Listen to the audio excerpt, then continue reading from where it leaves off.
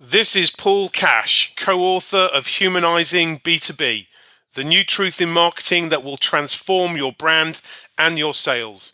And you are listening to the Marketing Book Podcast. Welcome to the Marketing Book Podcast, helping you keep up with the smartest thinking in the quickly changing field of modern marketing.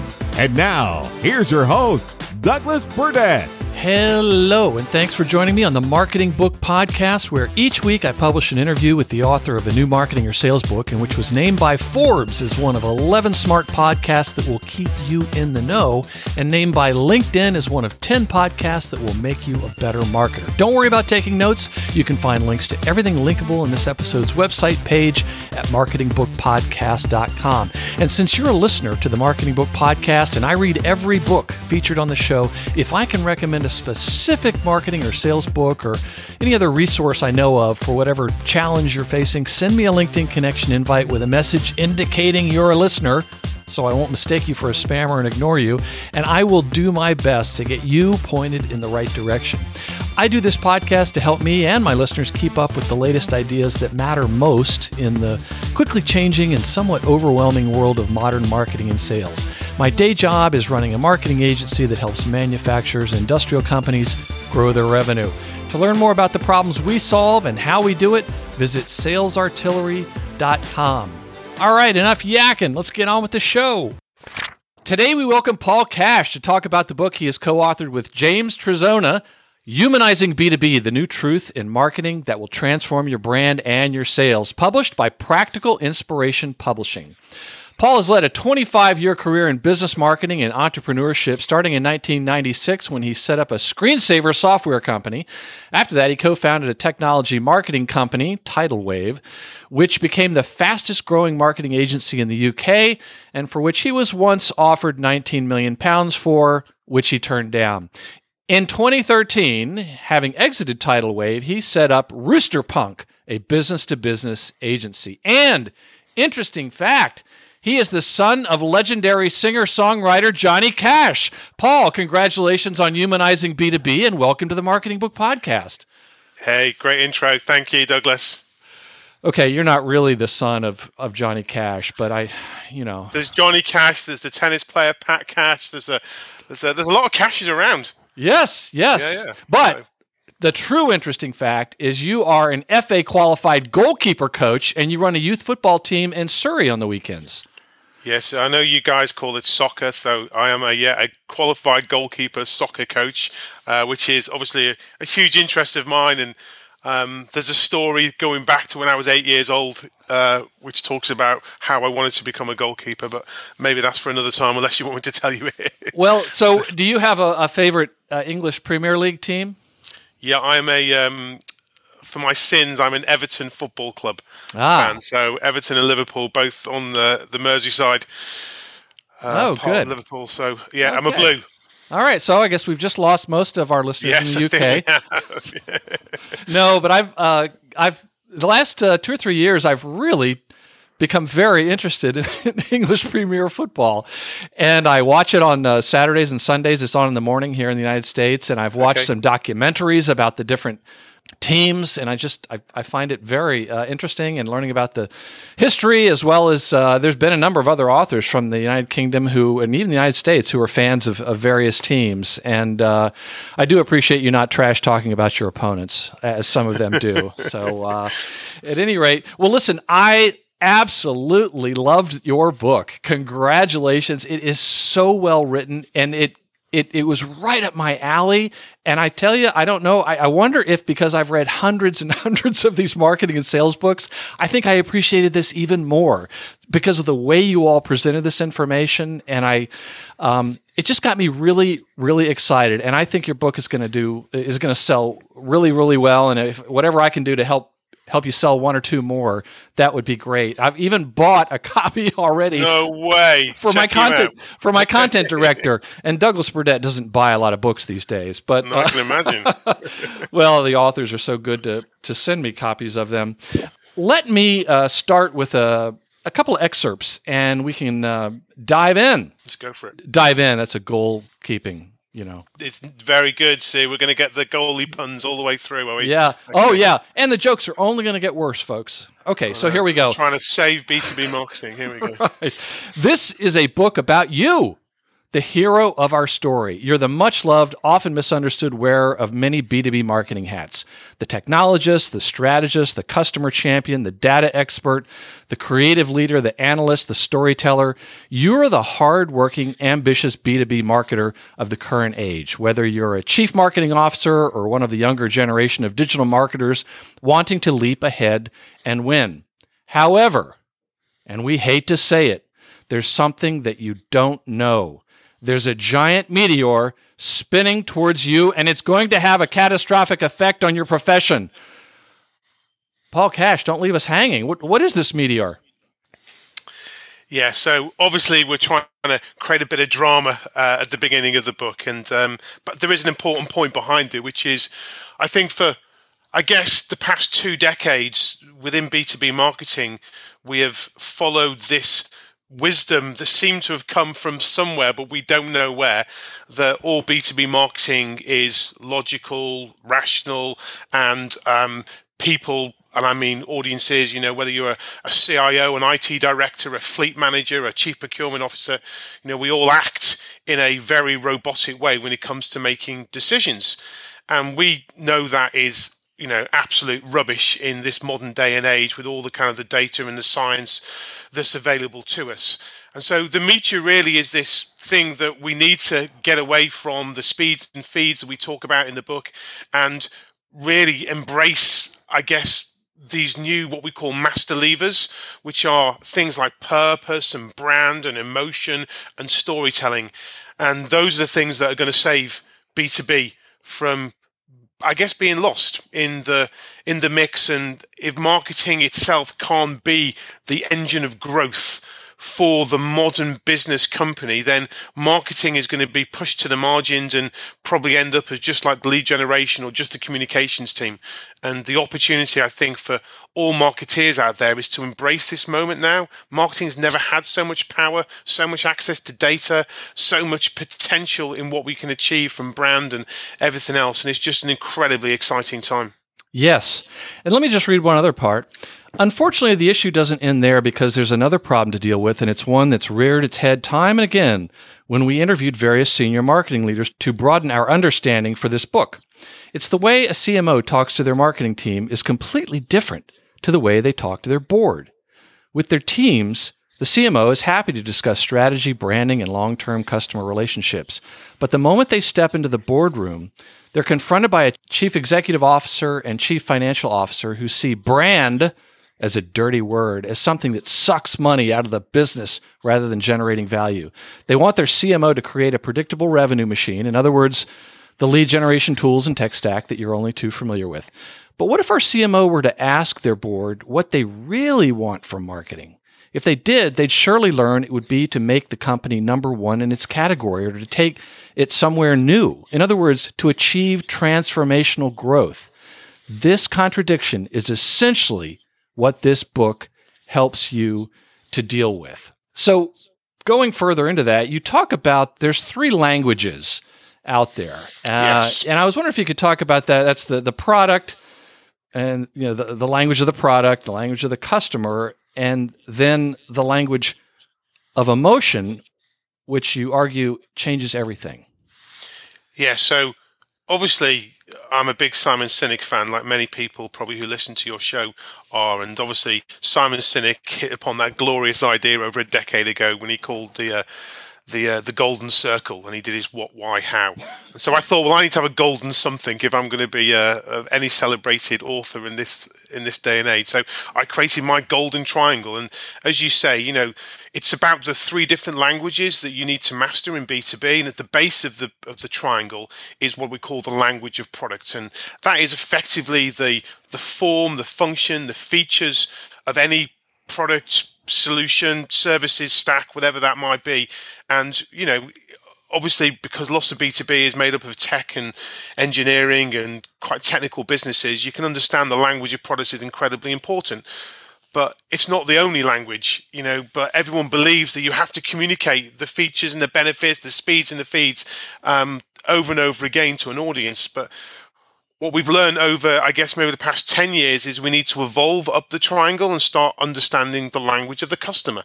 And that's all about their pains and gains, their conscious needs, having empathy, understanding what it is they're trying to do within their company. But just knowing what your product does and understanding your customer isn't enough. In order to be able to sell to them, you've really got to master the art of language or of storytelling and emotion to be able to really penetrate and get through to them on a very human level. And that's what we have right at the top of the triangle, the language of emotion. And there's obviously lots of research and data, some great stuff done by the B2B LinkedIn Institute, which talks about the role of emotion in B2B and how it does have a significant impact on performance of business and marketing growth channels. So, so that's my kind of, Simon Sinek golden thing, as we say. Well, it makes an awful lot of sense. And what you just described, your book makes an indisputable case for, even for the most logical, analytical CEO, or who thinks they think logically, which you and I both know we're almost completely driven by emotions. So just to recap, you write, the language of product shows that you know what you're selling. The language of the customer shows that you know who you're selling to. The language of emotion shows that you know how to sell. So along with that, and again, your book is so quotable. And I'd already sent you a message about this beforehand, so I may quote your book just a little bit more than usual, and I'll be quoting it in presentations I give and claiming it as my own work. No, I'm kidding. I will give you full attribution, Mr. Cash. You write, the more closely you align your product with emotion, the greater the impact on your company's growth, the steeper your career trajectory, and the more inspirational a leader you'll become. Just like learning any language, it's not an instant fix, but it's a quest well worth venturing on when you know what you can achieve. Given that the end purpose of all B2B marketing is to move minds rather than to fill meaningless KPIs, such as website visits and cost per click, you're far better off becoming an expert in people and their feelings than in a limited set of marketing techniques. However, see, we got the whole storytelling thing going on. The up, the down. You're up, rocking it. I see what you did there. I'm a slow learner, but I'm catching on. You write, in B2B, we suffer from a delusion, and it's this, that buyers always act in a rational, logical, and economic way. Talk about what you mean when you say buyers don't just want to buy from you anymore. They want to buy into you. Yeah, so that's, I guess that's the central premise of the whole book, and something that I've seen and witnessed firsthand in my own decision making when I've talked to CMOs when they've been procuring different parts of their technology stack. And in early markets and mature markets, we're seeing in B2B now that product sell, solution sell, services sell, whichever way you want to describe it, is so much more than just the form and the function of the product itself. And relationships, culture, people, values, what you stand for, how you come across, your brand, all these factors absolutely play a pivotal role in the way people make a decision about which brand to choose. And therefore, it makes perfect sense to me that, it's not about, obviously, people buying from you. It's about people buying into you. And if you believe in that, you look at your marketing and you look at all the different assets and resources at your availability, and you think, right, okay, how can I use these in the most powerful way to get people to buy into us as a company? And, that is what all these tools like emotion and storytelling are there to be able to support and deliver. Yes. Again, let me ask this. You write, thinking of B2B marketing as being about creating leads is like thinking that the purpose of life is to breathe. Yeah, so I've been in many conversations with people which it kind of, over a beer gets quite pointed, which is, what is the purpose of marketing? Okay, and people argue very ferociously that the purpose of marketing is to generate leads for the business. Yeah, and in a very binary way, when you dumb it all down, you get it. But marketing to me has so much more potential. And I use that analogy, which is, what's the purpose of life? Well, when you boil it down to everything, it's about breathing. That's the purpose of life. It's one But of we my know that priorities. there's so Yeah. much more than that. It's about living a life. And marketing, to me, has so much potential.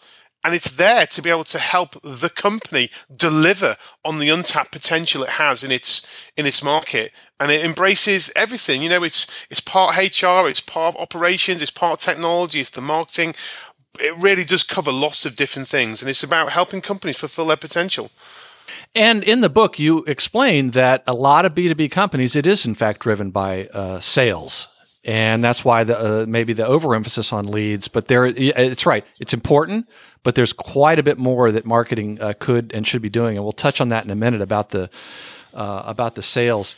So the book is organized in two parts. The first is, why B2B marketing has to change. And the second part is how to go about doing that, more or less, at the risk of oversimplifying the way your book is organized. And I wanted to read from the beginning of the first section, which you've rather clearly titled this one chapter, "What You're Doing Isn't Working." You write, telling you that what you're doing isn't working seems like a pretty bold statement, and we'd not be surprised if you found yourself disagreeing with it. What do you mean not working? If I reduce my prices, it increases revenue. When I invest in advertising, new leads come in.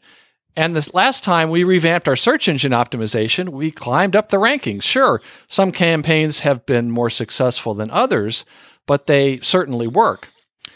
Let's be clear.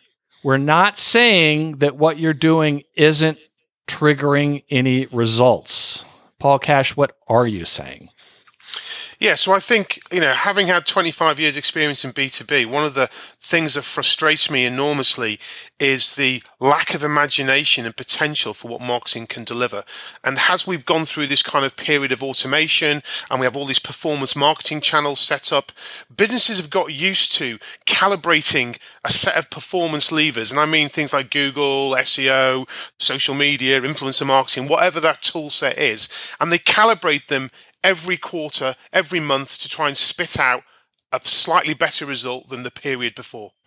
And I talk about in the book, there's a friend of mine called Jo Gilhooly, and she said to me, Paul, I'm not a marketing director, I'm a lever puller. Yeah. And I really like that idea that that's what marketing had become. But there is so much more potential to transform a business rather than just keep on chasing small incremental results. And that really is where the power of brand sits. And we talked a minute ago about B2B being very sales-led. And you're absolutely right. The history of B2B is incredibly dominated by sales. But we are now starting to see a shift where brand is becoming significantly more important because people understand that if they get the brand bit right, these master levers around purpose, emotion, storytelling, then those master levers amplify all those other performance levers that B2B marketeers pull and calibrate every month. So it's really an ambition to kind of get away from the incremental stuff and start looking at the bigger picture about how marketing can really transform a business, not just chase those kind of, better leads, as it were. And it can absolutely. And as you talk about in the book a few times, when you use the word brand, a lot of people maybe think, as I like to call them, civilians, they might think of it, it's logos, it's as a lot of British authors like yourself describe, it's coloring in. Yeah. And that's not at all what we're talking about. Let me just want to quote one other thing here. You say, simply focusing on promoting how your service will improve on what was there before means that you spend your time pulling levers. Each lever represents a tactic you could deploy, whether it be creating social media posts, placing ads online, revamping your website, or sending email campaigns. They give sales a short-term boost, but they're so boring and limited, aren't they? They don't engage with your audience on a higher level or create any meaningful loyalty to your brand. Instead, they encourage you to keep focusing on numbers so you can manipulate your figures to prove you've done the right thing. Let's step back for a minute, though. Paul, how did B2B marketing become this way? It wasn't always that way. No, I mean, B2B marketing, when you look back at its history, before the term B2B marketing became vogue, it was termed industrial marketing. Mm-hmm. So anybody who will have a father who maybe was a typical charismatic salesperson, and they were mostly men back in the day. It was very relationship driven. The charismatic salesperson would go in, they would meet with a potential buyer, and all they would need from marketing is some form of trade catalog, some form of basic content or collateral to be able to kind of, use it as a visual aid or a visual tool. And it was all relationship selling. It was all emotion, all relationships. And what happened, obviously, when the internet came was, okay, how do we now evolve? And that's when really B2B marketing became much more vogue as a term, really back in the, the early 90s, as it were. And obviously with the technology boom, and obviously magazines like the UK, the B2B marketing magazine, that came into the fore. It really started to own B2B as a phrase. And it was an incredibly exciting time. But the reality is that when SaaS business models came along in the mid-90s, there was this real need to go, right, these expensive sales reps with their company cars and their expense accounts, we need to get rid of them, and we need to use the internet and the website as being our lead salesperson. But what they forgot was that they didn't use brand to build that emotional connection that is what the salespeople have been doing in the past. Salespeople have been disintermediated from the process. And so what we saw was this whole slew of product-driven B2B brands that were pitching up with their websites and lacking in any emotion or any ability to, create that relationship opportunity that the salespeople have been doing for decades. Yes. So let's talk a little bit more about where the buyer is from an emotional standpoint.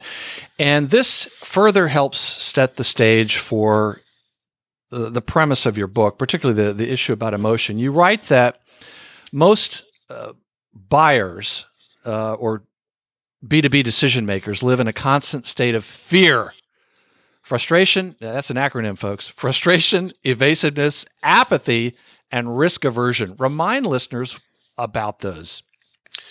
Yeah, so, one of the things that I kind of do when I'm trying to make sense of the world is I try to create these little mental models and frameworks that just help me put in the right place the things that are running through my mind. And one of the challenges a few years ago was this idea about why is it that business-to-business decision makers seem to have this, I guess, I use the word fear because obviously fear is part of it all, but again, when I used to speak to them, they had a massive frustration with their job role, lack of resources, lack of time, lack of investment.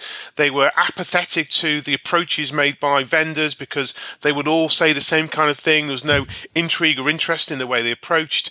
And so because they became bored, they also became evasive. So they'd be using ad blockers and, not turning on their telephones.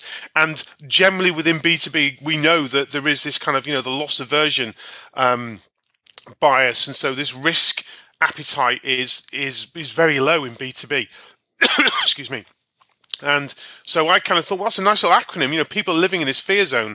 And what most marketing people do is they market to the fear zone. They do boring stuff. They make the work they put out to people not as interesting as it should be. And so all the time we're just getting trapped in this fear zone. And it's important that we need to break out. And I talk about this idea about the antidote to fear is brave. And we talk about the B being around buyer emotion. We talk about the R being about recognition for that individual. What can we do for them rather than what they can do for us. I talk about appreciation. So just, this is where ABM has become really good, trying to have real appreciation for someone's individual role and circumstance and what that organization is trying to do, and use that emotional intelligence to be able to create a better sales pitch. V is about value. So ultimately, what is the value you are delivering to that company? And E is about engagement. So how are you mastering the use of creativity in whatever shape or form to really be able to engage audiences? So fear is the kind of the current state of play, the status quo, and brave is kind of the antidote. Yes, and in the book you talk about how ABM is a sort of a rising star. In other words, it plays very nicely into what you're talking about. But also you mentioned that the growth of chief revenue officers and chief growth officers is promising. Why do you say that? Yeah, so obviously stateside, these new titles have been around probably for 6 or 7 years, and like all good things, they've crept over to Europe and to the UK. And what we're really seeing is this more commercial mindset that marketeers need to embrace. Not just about PR, it's not just about traditional communications. It's really trying to understand, right, how can this marketing budget generate significant growth opportunities for the business, and getting away from, we talked before about just chasing the KPIs, and being able to have conversations with the board and talk in the language of business and not just in the language of marketing. And this CRO, the growth officers, those are the people tasked with doing this now. And so marketeers have got to step up, because those are the new C-suite jobs that maybe the old CMO needs to be thinking about, because CROs seem to be taking over. So it's all about commercial mindset, and I think that's a good thing B2B needs to have for sure. Absolutely. And just to be clear, not everything that starts in the US and then ends up in the UK is a good thing.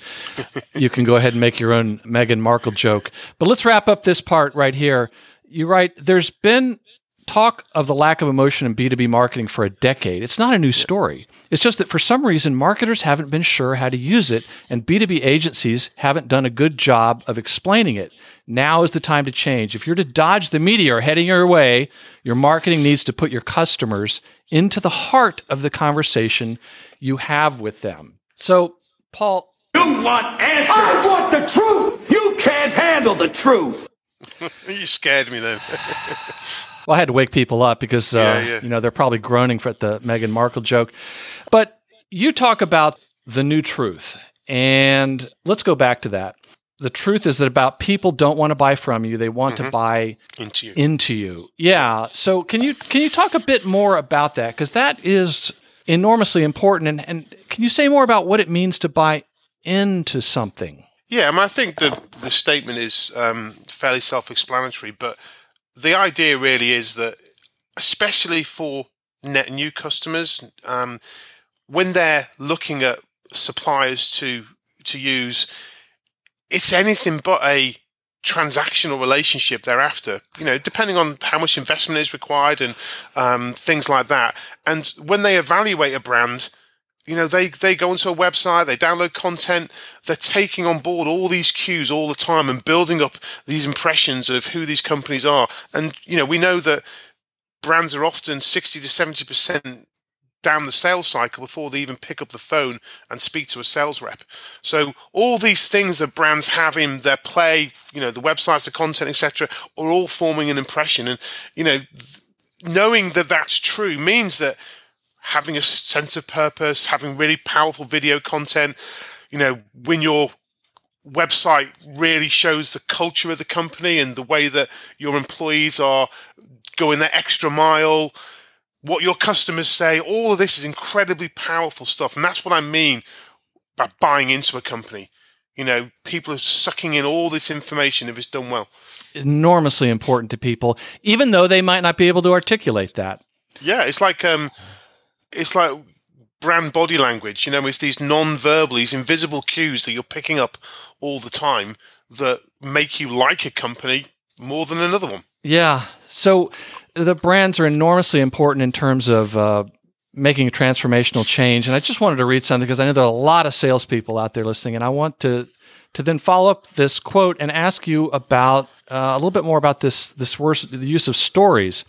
You write, if your salespeople had a script to use that tapped into what made your brand special, would they gain more business? The answer has to be yes. So why are you only focusing on selling features and benefits? You should be competing on your story, not your products, because there's a far more powerful differentiation in your story than there is in your speeds and feeds. In all mature competitive markets, the only element that separates one company from another is brand, of which story is a key part. How businesses show up in the market, how they communicate, and what kind of personalities they have. This is what we resonate with as business buyers as much as we do consumers. Now, I am always careful about using the word storytelling. And your business does it, but it's one of those words that I often caution marketers to be careful about saying around civilians. And when I mean civilians, I mean people outside the marketing department. because, like the word brand or storytelling or whatever, fill in the blank marketing, they think it's another trend there. But explain what we mean by story. And I guess I should start out with something really obvious. We're not talking about making things up, not telling the truth, right? Yeah, so I think you're absolutely right. Storytelling as a concept is incredibly new within the landscape of B2B. As a tool in consumer marketing, it's been around for decades. Great TV advertising is powerful storytelling, and there's loads of great examples of brands doing that. But because B2B doesn't tend to turn up on TV, it's never really embraced the power of video or traditional ad formats. So the representation of emotion that is obviously brilliantly delivered through, big London ad agencies or big American ad agencies doesn't really happen in B2B, but it's changing. And what we're seeing now is that, the role of emotion through storytelling in B2B is incredibly powerful. And that can be everything from a written piece of narrative that really lands that emotional punch. Video obviously is hugely on the rise, and within the context of B2B, it's incredibly powerful because for the first time we're getting to see brands using video and music and all these emotional triggers to really connect with us on a much more sensory level. And so it's, I see it as hugely interesting. And we talk about lots of different stories. There's an origin story. You've got your customer case study stories. You've got your purpose story, your environment story, your innovation story. There's loads of different stories that you need to tell as part of an overall storytelling framework to basically get people to buy into you. Back to that truth we talked about again.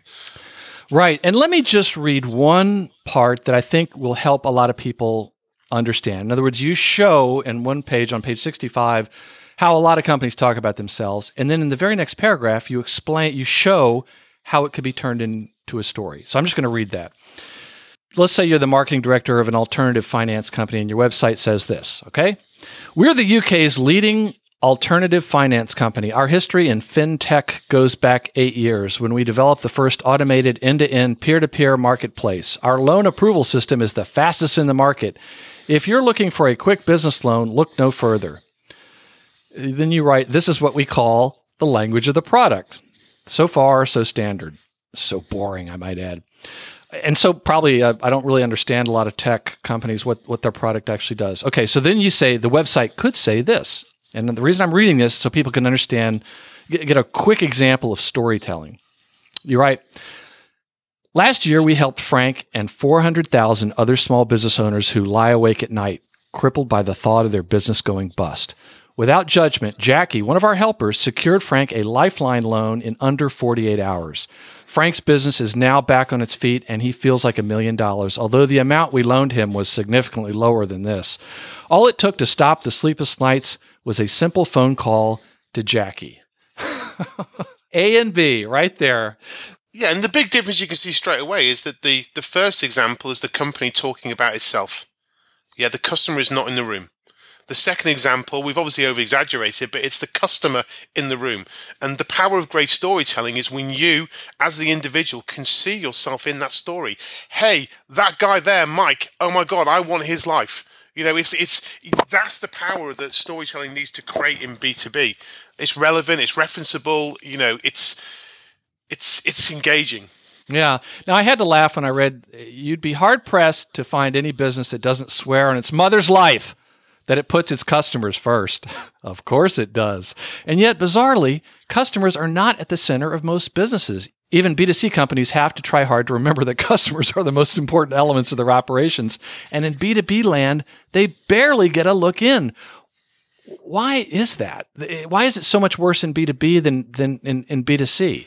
So I think, and again, we use the phrase loosely, but there is this customer experience obsession that has been, both sides of the pond for, probably 10 years now. Yeah. And you would think that the logic is every single business on the planet puts their customer first. We hear about it, we talk about it, there's so much content written about it, but when you really get under the skin of a company, what drives the company is the product or the service, is what they make. there's manufacturing plants, there's whole, business operations set up to make things.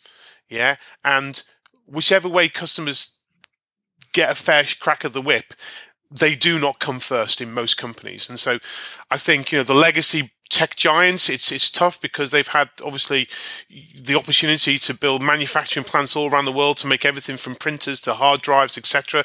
The modern day SaaS businesses are probably far more customer friendly because they don't have the legacy. But it really is just this switch of gear to think about audiences first and not product. Yes, and that's what we need to get away from. And also, there may not always be a direct connection. There may be selling through channels Sure. or intermediaries, which gets the customer even further away. I tell you, just jumping ahead, and I can't do justice to the book, but there are just a few parts that I just had to talk about, and one of them was on page 68, and it was exactly, I even wrote this in the column, this is why I have so many books about sales on the Marketing Book Podcast.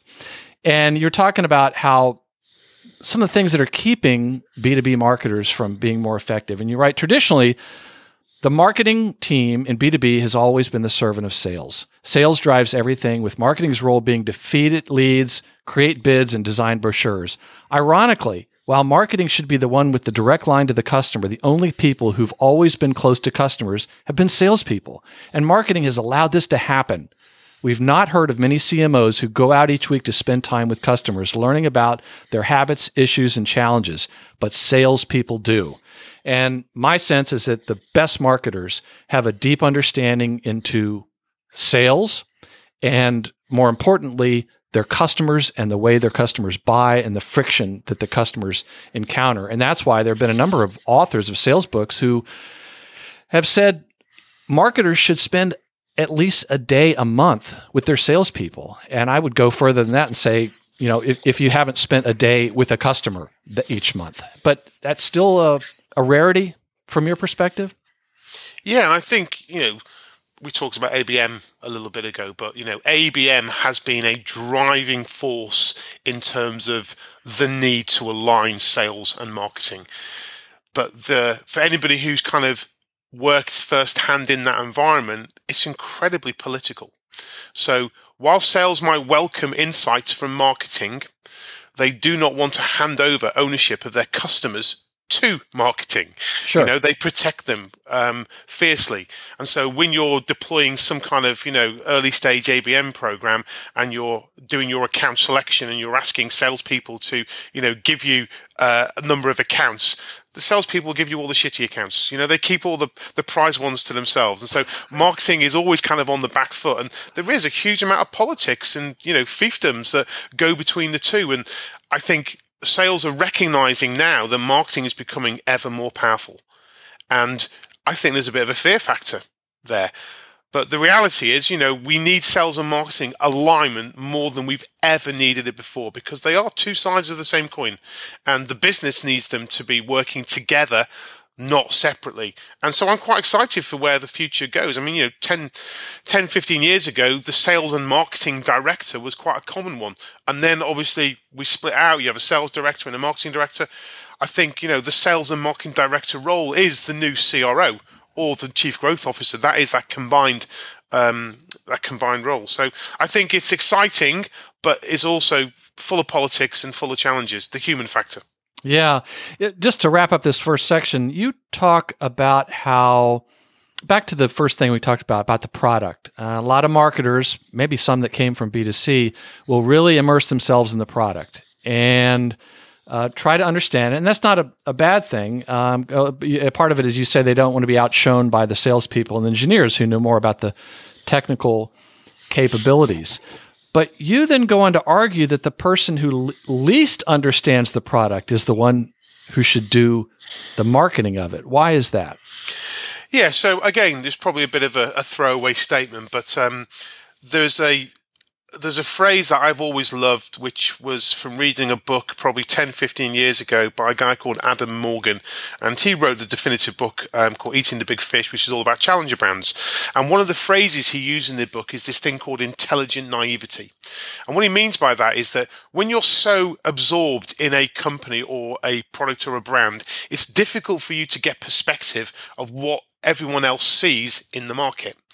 And the reason why challenger brands exist is because when people who don't have any understanding of, say, the recruitment business set up a recruitment business, they often do it in a completely different way than if someone had spent 20 years in recruitment would do it, because they would just do same old, same old. Mm-hmm. And so smart people have this thing he calls intelligent naivety. And I think that is a really precious thing that marketeers should own, which is don't get so absorbed into what your product does, because you will become like the engineers and the techies and the product marketeers whose job it is to know that stuff. You need to be more like your customer, and they're not absorbed in your product. They're absorbed in their own world. Yeah, doing their own thing, all the things that concern them. So the challenge for marketing is, right, live in the world of your customer. Yeah, don't just live in the world of your product. Yes, absolutely. And that intelligent naivety is something that you should really treasure as an idea to be able to get the best work out. Oh, it's a superpower. And a quick story, years ago, there was a listener, I think he was in New Zealand, and he'd been in marketing before, but then he'd left. But he started listening to the podcast, and then he applied for a job in marketing, and he'd been listening to my podcast, and he said, "Hey, I'm interviewing. I'm a listener. I've been interviewing, and I think it's going really well. And I've talked about a number of things I've learned on your podcast." And I said, "Oh, that's great. It really made me feel good, you know." And he then got back in touch after a while and said, "Hey, I got that job. I really appreciate, your podcast." I'm thinking, well, he was a pretty sharp guy anyway, but happy to know that it made a difference. Then he came back, as many listeners do, and said, "Well, can you recommend a book? Because I don't want anyone to have to read 335 books. If I can point them to one or two right now, that'll help them." Sure. And he said, I think he was working for some sort of tech company, it had to do with water filtration, some sort of industrial application. And he said, "Do you know of any books about that topic?" I said, "Well, I don't, but that doesn't mean there aren't books about that. But, there are engineers at your company that will forget more about your product and that science behind it than you'll ever learn. Why don't you instead focus on becoming the expert on the customer?" And I recommended one or two books to him. And a couple months later, I got a message back from him, and he said, "My goodness, that worked. I went off and did what was in that book. And now when I'm at the meetings, they listen to me." He even knows more about the customers now than the salespeople. Meaning, like what goes on in the customer's life. So when I saw this, it sort of warmed the cockles of my heart. But speaking of heart, let's go on to the second half of the book, where you basically outline the way it's done in great detail, actually. And we can't go into that much detail. And I wanted to talk about the way we think. And there was just one part of the book that just really confused me, Paul. This is the only thing that kind of came out of left field. You wrote, "A good friend called me in a panic. He just left his doctor's surgery, where he'd been advised by his exasperated GP that if he didn't clean up his diet, stop smoking, and start taking some exercise, he'd be at risk of ending his days in the ICU. My friend's response? To drive straight to KFC and comfort eat a bucket of chicken and fries." Paul, what you wrote that like it's a bad thing. What was the problem? Yeah, and that just captures the perfect notion that we are, as human beings, irrational, not rational by nature. And the challenge with B2B is, as we said right at the beginning, to ignore this logic that says everything is a binary, rational, logical, economic decision. Because when you're selling to human beings, let's face it, that's the truth. We're not selling to bricks. We're not selling to businesses. We're selling to real people, whether they're individuals or part of a buying committee.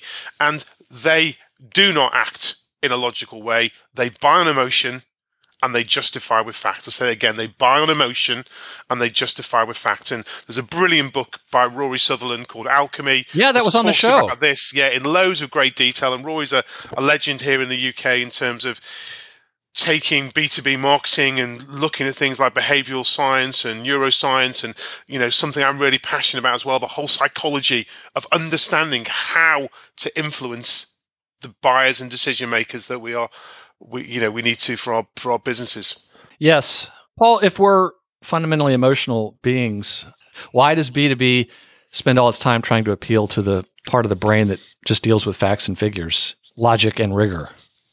Yeah, it's crazy. So, again, Simon Sinek talks about Is it because we all go eat KFC with fries? Yeah, exactly.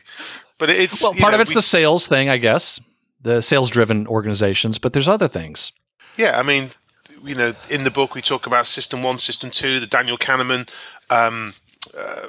model that was created that talks about these two different types of brain. We've got, one's on autopilot, which is our kind of old limbic brain, the emotional brain, and then we've got the piloted brain, which is our neocortex, which is the front of which is the new brain that we've got, which is all about facts and figures and processing of information, but has no capability for making a decision. Mm-hmm. That is all in the limbic brain, and that's where emotion is proven to be a real powerful driver, which then gets us back to things like storytelling to unlock that emotion and make sense of the world. And we could talk forever about how storytelling's been around for X thousands of years, and it's the way we kind of create meaning in the world.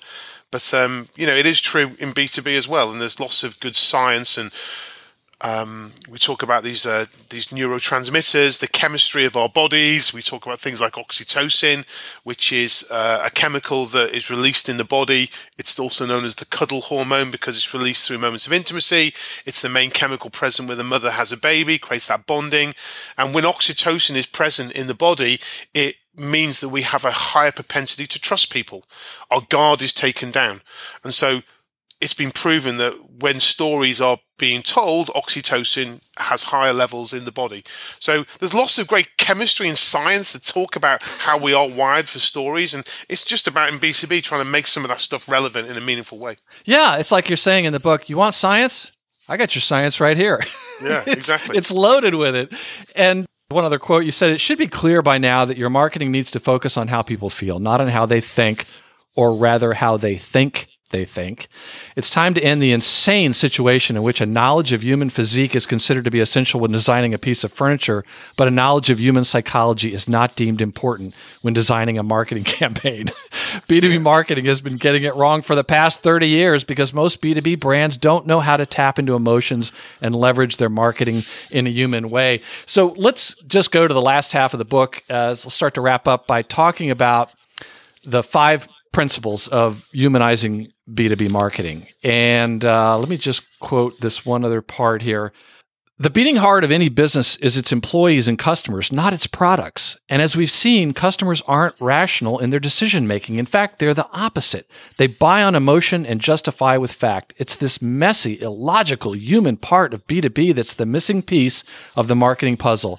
And to slot it into place, you need to start turning your attention away from your products and towards your customers, colleagues, and everyone else connected with your business. It's their fears, ambitions, desires, and imaginations that should be the cornerstone of your marketing, not your product, speeds, and feeds. Of course, we're not saying that you should do away with all functional product explanations, just that they're not as important as you think they are. So let me just mention the 5 principles, and we can just touch on them briefly. We've already touched on some. First is, it's about people, not products. I hope that's been made clear thus far. You talk about, the second one is you need a purpose that is actioned. Third is emotion is at your marketing core. Fourth is likability is transformational, and storytelling is your vehicle. So one of the things that is in the book is about this, as I mentioned, likability.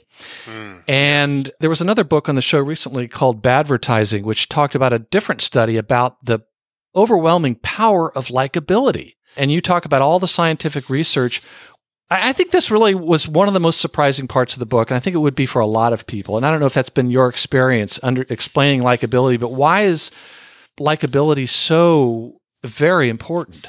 Yeah, I think, to me, that chapter on likability feels very on point at the moment. Some of the other stuff we talk about in the book is almost like a coming together of lots of thinking that's been around for a while. And, the timing is obviously really important in terms of, we talked about the idea that humanizing B2B is nothing new. We've been talking about emotion in B2B for decades, but it's never really got traction.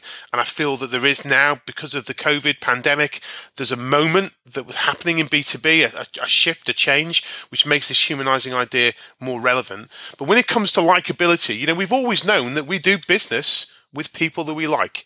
It's a very, very simple mental concept that is as true as the day is night is day and day is dark, or whatever the phrase is. But in business, it's so important to understand that it's not just about individual likability, person to person.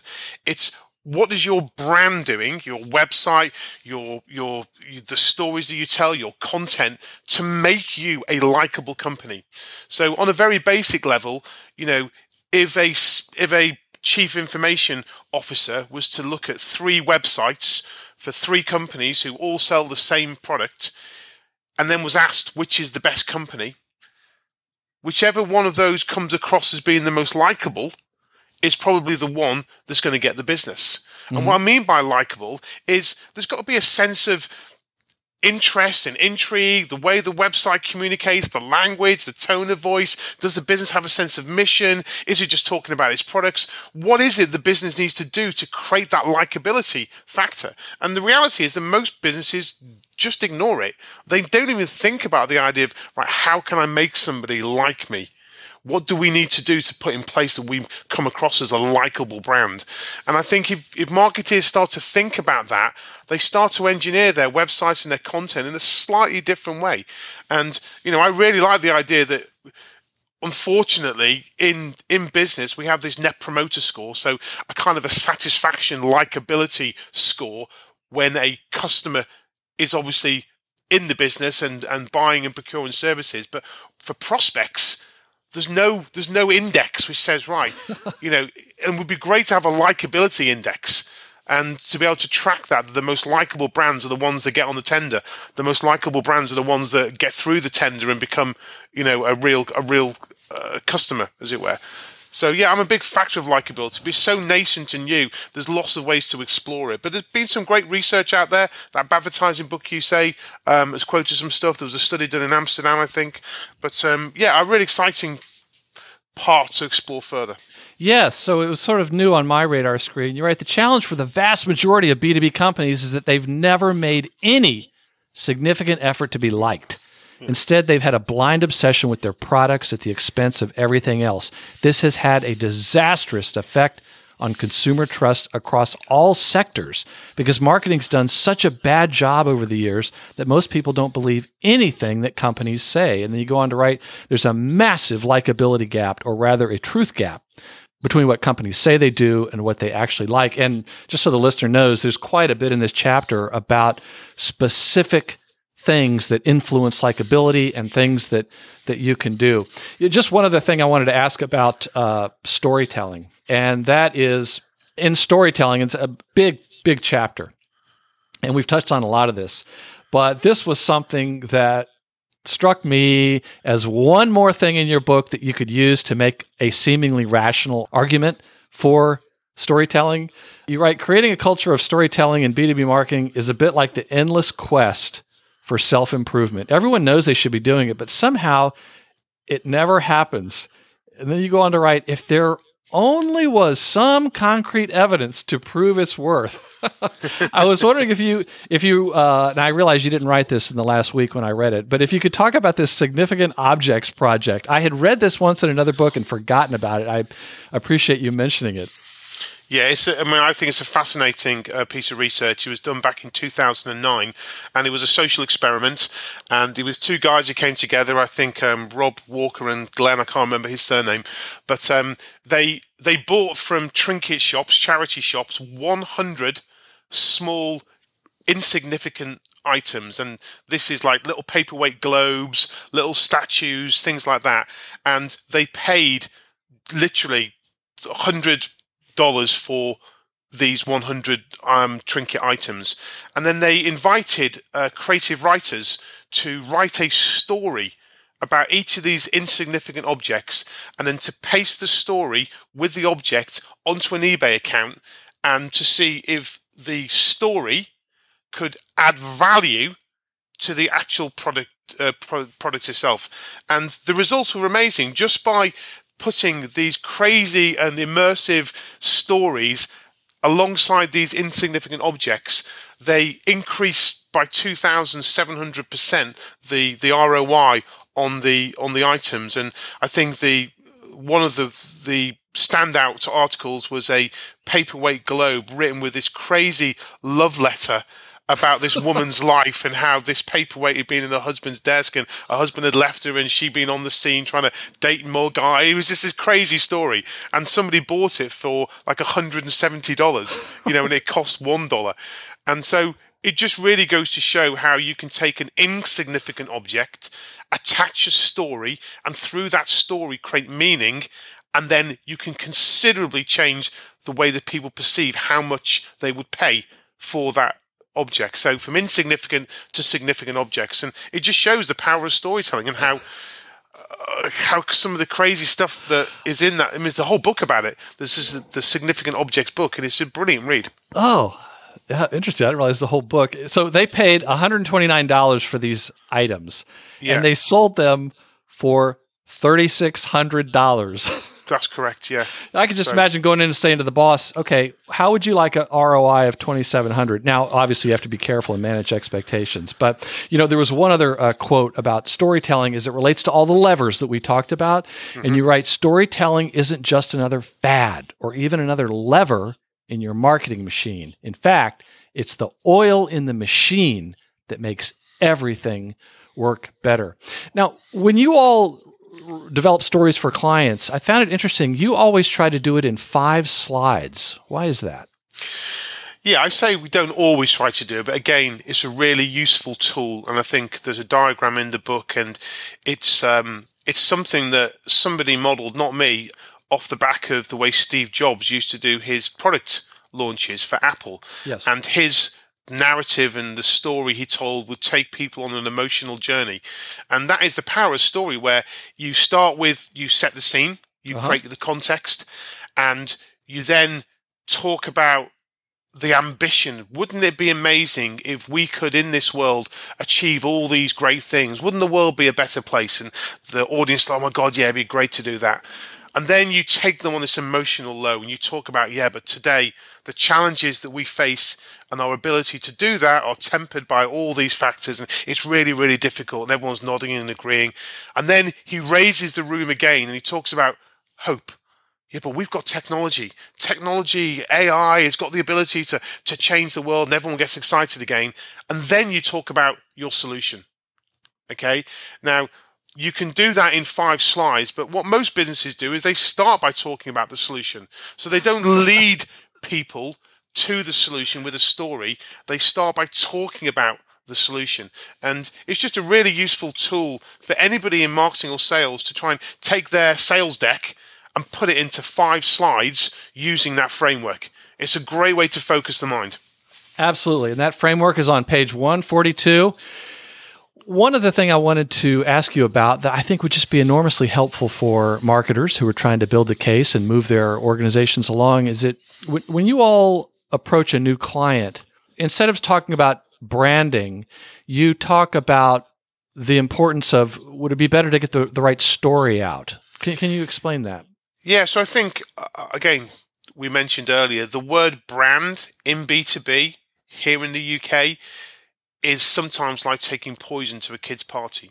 You say it, and it creates all manner of disgust in certain people. And that's because there have been so many failed B2B brand projects over the past few decades. And there is still that stigma that it is just visual identity, it is logos, it is colouring in, and we all know the brand is so much more than that. So rather than trying to use the word brand and for it to be and conjure up all manner of evils, we use the word story, and we find the story is like a Trojan horse to talk about brand. And so you speak to an MD or you speak to a CEO, and they get the idea that they need to have a story to tell, and that story is a way of engaging an audience. And so you start talking in this new language, but when you deconstruct it, the mechanics of brand come into play. So it's just an easier way to talk about those kind of things and use the word story. It's an idea worth stealing. I'm stealing it. There you go. Well done. So just to wrap up about the book, you've got an entire chapter. I mean, again, you really seem to understand the emotions of your readers, because the last chapter you say, we hope you convinced you of all of this. But for those of you who still need help trying to convince your management and all those other folks that I've been touching on, you then go through and recap two of the most important studies that lay out why this works. You could argue it seems quite rational. And these are relatively new studies. And for your episode's website page at marketingbookpodcast.com, I'm going to include a link to these, just as you do in the book. But these are enormously helpful, and they're very new, very new. So, Paul, if readers took only one thing away from the book, what would you hope it would be? One thing away from the book? Well, I think it's got to be the idea that as marketeers, we need to stop obsessing on the tactics and tools of our profession and start obsessing on people. So I talk about this, let's be experts in people first, and then everything else will follow. So human is the only way to go. Be experts in people. That's my takeaway. Yeah, but Paul, that's harder. Kidding. What is one thing a listener could do today to put in action one of the many ideas from your book, or perhaps one that we've talked about? So I think it's about sitting in a room with your colleagues and just having that kind of conversation on your own or with an agency and trying to get to the emotional core of what your business does, not the functional core, the emotional core. What are the feelings that your brand can evoke in people? And then for your next campaign, try them out. Marketers need to experiment more and to try new things and A/B test against the old way versus kind of the new emotional way. And I think, if your next marketing campaign doesn't evoke or stir some feelings in your audience, then don't do it. Yes, Yeah, and absolutely. You talk about how when you all do a client brief, you always start with the feeling the customer wants to have by the end of the story. Yeah. Never with the product. Yeah. So I think if you start with a product, you end up following a very traditional path around this is the product, this is its USP, this is what it does, and it takes you down a very conventional route. But when you start with what feeling do we want to create within this audience, you then retrofit the product to that feeling. And it's just a complete flip of how you approach a brief or, a piece of content or a campaign. Yes, I would argue easy to explain, hard to do, but if you can do it. Yeah, for sure. That's why we need agencies. That's right. So what books have most inspired your work and career? Oh, this is a big one. So I think about 15, 20 years ago, I heard this phrase, leaders are readers. Mm-hmm. And you've probably used it before. And it's just one of those things that's always stuck in my mind. And when I was young, I started my first agency when I was kind of mid-20s, and I had imposter syndrome. And I would be walking into like the CMO of Microsoft trying to sell and pitch my agency. And, what did a 25-year-old kid know? And the only way that I could address that was to read. And so I became an avaricious reader of everything because I wanted to be in that room with a level of knowledge and education. So back in the early days, it was the books by Geoffrey Moore, Crossing the Chasm and Inside the Tornado, that really got my mind fascinated. And this was when technology was taking off. There was a book I remember called Techno Brands by a guy called Chuck Pettis. And I remember writing so many notes in that book. It was one of those real eye-openers. And there was also a book by a guy called Jesper Kunde called Corporate Religion. It was probably the first book about brand that really got me excited. And as I mentioned before, the Eating the Big Fish, The Pirate Inside by Adam Morgan. He's an absolute whiz and super brain on challenger brands, as is the ex-president of TBWA, a guy called Jean-Marie Drew. And he wrote a book or a trilogy of books around disruption, which I thought were really exciting. But in recent times, it's books like Play Bigger. I'm sure you probably had that one on your... not that one, yeah, but I know it. A very popular book. Well, are there any recent or upcoming books that you recommend or looking forward to reading now that you can get back to reading books? Yeah, so it's weird you say that because when lockdown happened, obviously over a year ago, I, along with lots of other people probably here around the world, used Audible. And so I would go for a walk and listen to a book. And I found it fascinating that you could, go for a walk and get some exercise and read or listen at the same time and get that knowledge injection. So the ones that I've read really recently, there's one called The Age of Surveillance Capitalism by a brilliant lady, of course, who's shown us a booth, and the book is mind-blowing in terms of the way Google and Facebook and Instagram and all these other companies extract behavioral data from us and use that data. But there's also probably the best book. I don't read a lot of fiction books and things like that, but there's a brilliant book called Can't Hurt Me by a Navy SEAL called Davy Goggins. And it's like the most gutsiest, grittiest, heartwarming, incredibly entertaining and absorbing real page turn of a book, which has probably been the best book I've read in, I would say, the last 5 years for sure. Oh. David Goggins, Can't Hurt Me. Incredible, I've heard of that. I haven't read it. Yeah, it's amazing. Amazing. Interesting. Well, at marketingbookpodcast.com, we're going to include links to everything linkable, your company site, your humanizingb2b.com, where people can go to continue to follow along and engage with you and your community. We're going to link all the books that you've mentioned. So it's going to be quite a long list there. Thank you. Sounds good. Yeah, that's going to be great.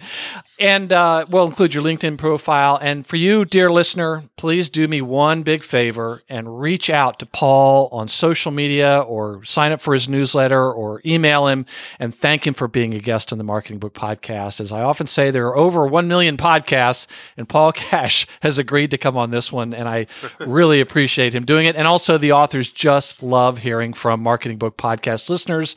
Maybe it's because the authors feel like, oh, well, maybe it was a good idea to be on that show. So there you go. And for you, dear listener, if you're listening on your smartphone and you subscribe to the Marketing Book Podcast on your favorite podcast app, all these links can be found by going to this episode right now and clicking on the show notes link.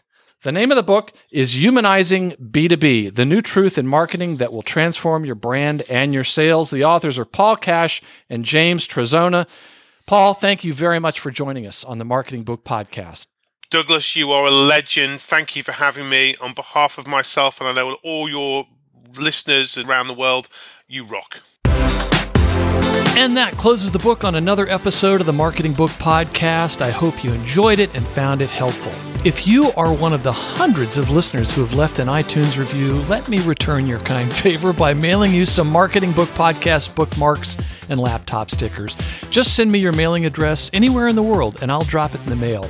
And since you're a listener to the Marketing Book Podcast and I read every book featured on the show, if I can recommend a specific marketing or sales book or other resource I know of for whatever challenge you're facing, send me a LinkedIn connection invite with a message indicating you're a listener so I won't mistake you for a spammer and ignore you, and I will do my best to get you pointed in the right direction. And remember the words of the entrepreneur and author Jim Rohn, who said, "Formal education will make you a living. Self-education will make you a fortune." Thanks again for listening to the Marketing Book Podcast.